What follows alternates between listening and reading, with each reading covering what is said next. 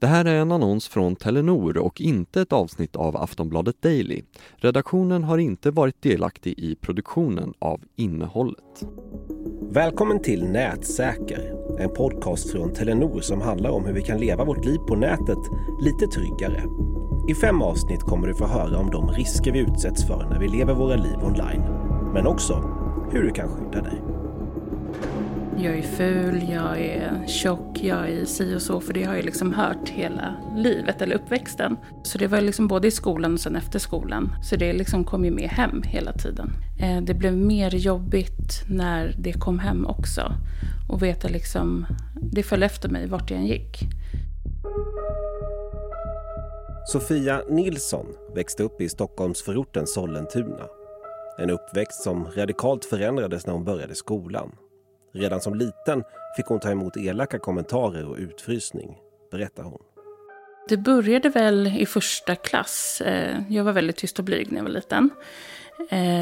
Och då var det väl mest att jag blev ett lätt offer. Att jag var lite konstig, för jag pratade inte så mycket.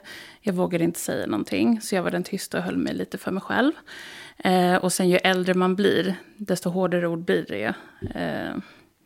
Så det var ju liksom allt från hur jag såg ut eller hur jag betedde mig. Och, ja, det var allt möjligt.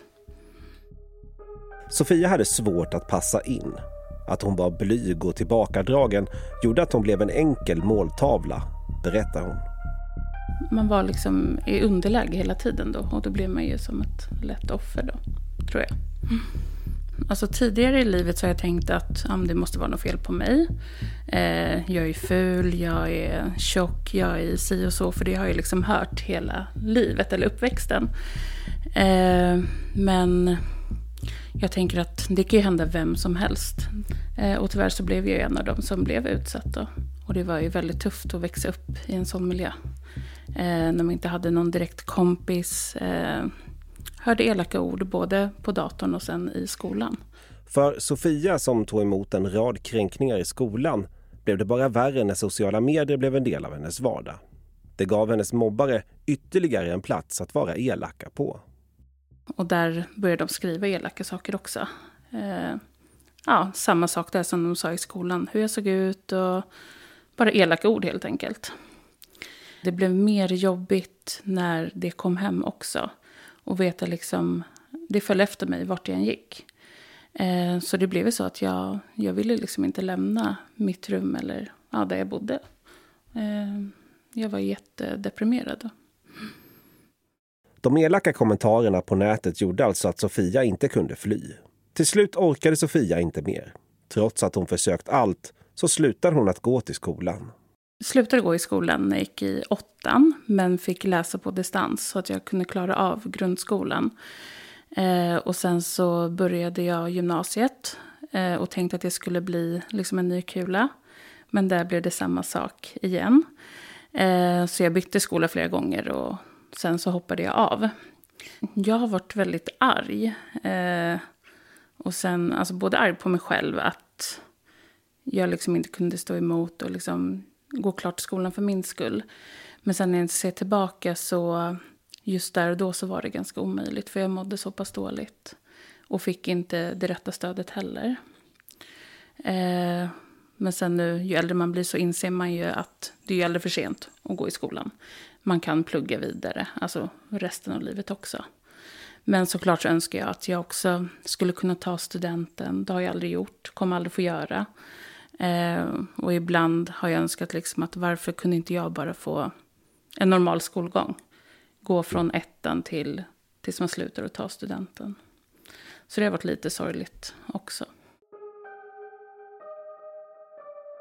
Det som Sofia varit med om är tyvärr inte ovanligt. Varje år utsätts tusentals barn och unga för kränkningar och mobbning på sociala medier, berättar Kent Lindblom som är Responsible Business Manager på Telenor. Men jag tar åt mig oerhört mycket av hennes berättelse. Den är väldigt stark. Och att få någonstans komma till en punkt där man känner att man måste ge sig av ifrån skolan. Att det någonstans blir brytpunkten i det hela. Att det inte finns någon annan utväg. Det kan jag inte ens sätta mig in i vad det skulle innebära. Jag tittar på mina barn och deras skolgång. Och det är någonting som är självklart här i Sverige. Att det då finns barn som inte vill gå i skolan av olika anledningar. Det berör mig oerhört djupt. Och jag hoppas verkligen liksom att dialogerna som vi vuxna och andra föräldrar behöver föra med ungdomarna, att det kan leda till att färre barn och ungdomar någonstans blir drabbade på det sättet. Men vi behöver nog också förlika oss med det faktum att det här är ett problem och det här är en utmaning. Och just därför så uppmuntrar vi verkligen till att ha dialoger med barnen om vad som händer på nätet. Kent är talesperson för Telenors initiativ Nätprat som ska hjälpa unga och föräldrar att prata om det som sker online. Vi vill komma med tips på vad man kan tänka på. Vi vill att ungdomarna ska känna sig trygga online. Inom Nätprat finns en rad olika verktyg. Bland annat en kortlek med smarta frågor om barnets vardag på nätet som man kan hämta gratis i närmsta Telenor-butik. Och mycket av de kränkningar och den mobbning som sker online kan också vara olaglig. Jan Olsson är kriminalkommissarie på polisens nationella IT-brottscentrum NOA. Han har jobbat som polis i 30 år och har på nära håll följt utvecklingen kring vad som sker på internet. Han tycker Telenors initiativ Nätprat är positivt.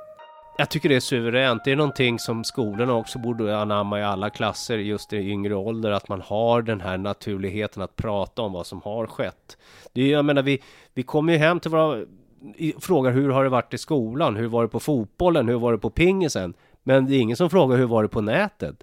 Och frågar föräldrarna vilka spel brukar era tonåringar spela?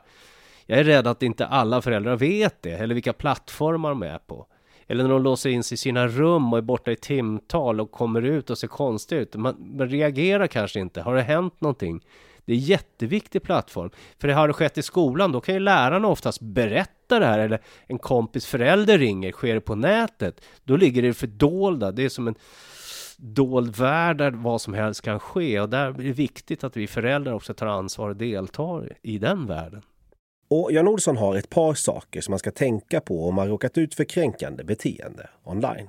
Det första man ska göra, tycker jag, det är kontakta den plattform där det här skrivs så att så fort som möjligt den plattformen kan spärra konto till den som uttrycker sig på det här sättet. Det ska vara nummer 1.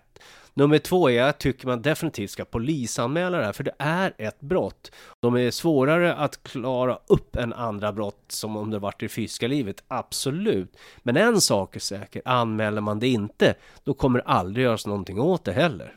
För ett är säkert, barn och unga idag blir allt mer digitala. En ny undersökning som Telenor gjort tillsammans med SIFO och Plan International visar att 80% av de ungdomar som svarat tillbringar 3 eller 5 timmar online om dagen. Den visar också att ungdomar ofta tror att vuxna ser internet och skärmar som något som är dåligt. Vilket kan göra att de riskerar att inte berätta om de upplever något negativt, berättar Kent Lindblom. Jag vet att vi pratade för några år sedan om just det här med skärmtid och begränsningar i hur mycket man ska använda mobilen eller plattan.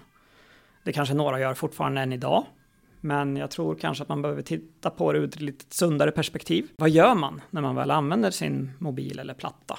Att vara lite nyfiken på ungdomarna rent generellt sett. För jag tror att begränsar man tiden som ungdomarna har med mobiler eller plattor, då riskerar man också att de kanske inte riktigt vågar öppna upp sig ifall det skulle hända någonting. För då känner de av att det finns en risk att man kanske skulle få ännu mindre skärmtid i så fall.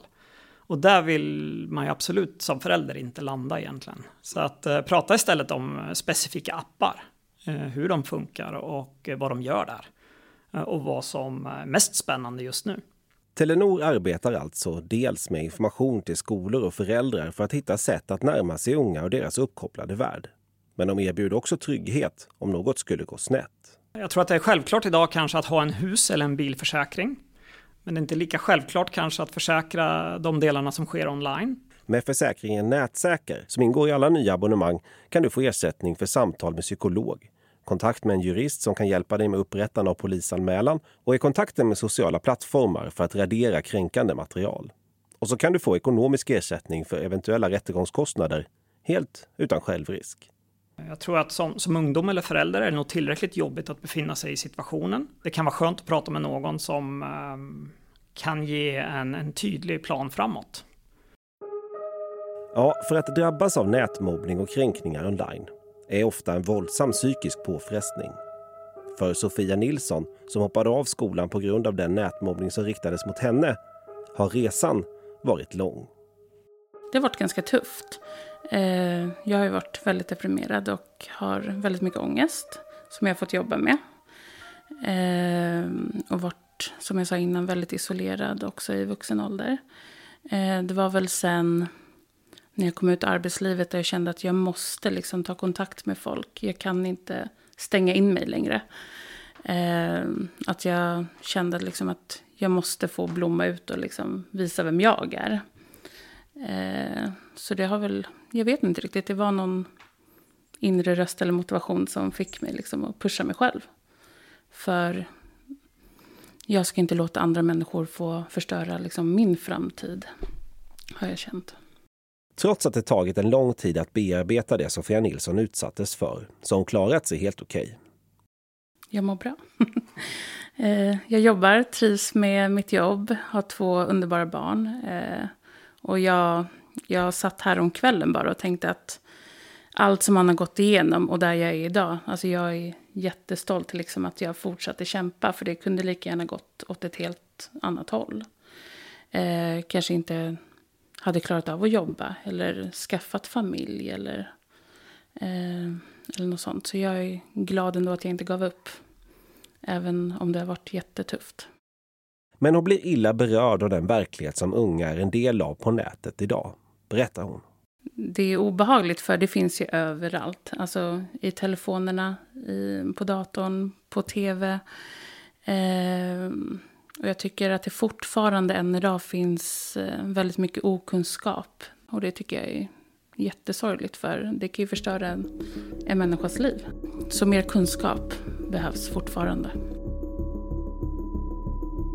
Du har lyssnat på Nätsäker, en podcast från Telenor som handlar om hur vi kan leva vårt liv på nätet lite tryggare. Vill du veta mer om Telenors nätsäkerhetstjänster? Gå in på telenor.se/säkerhet.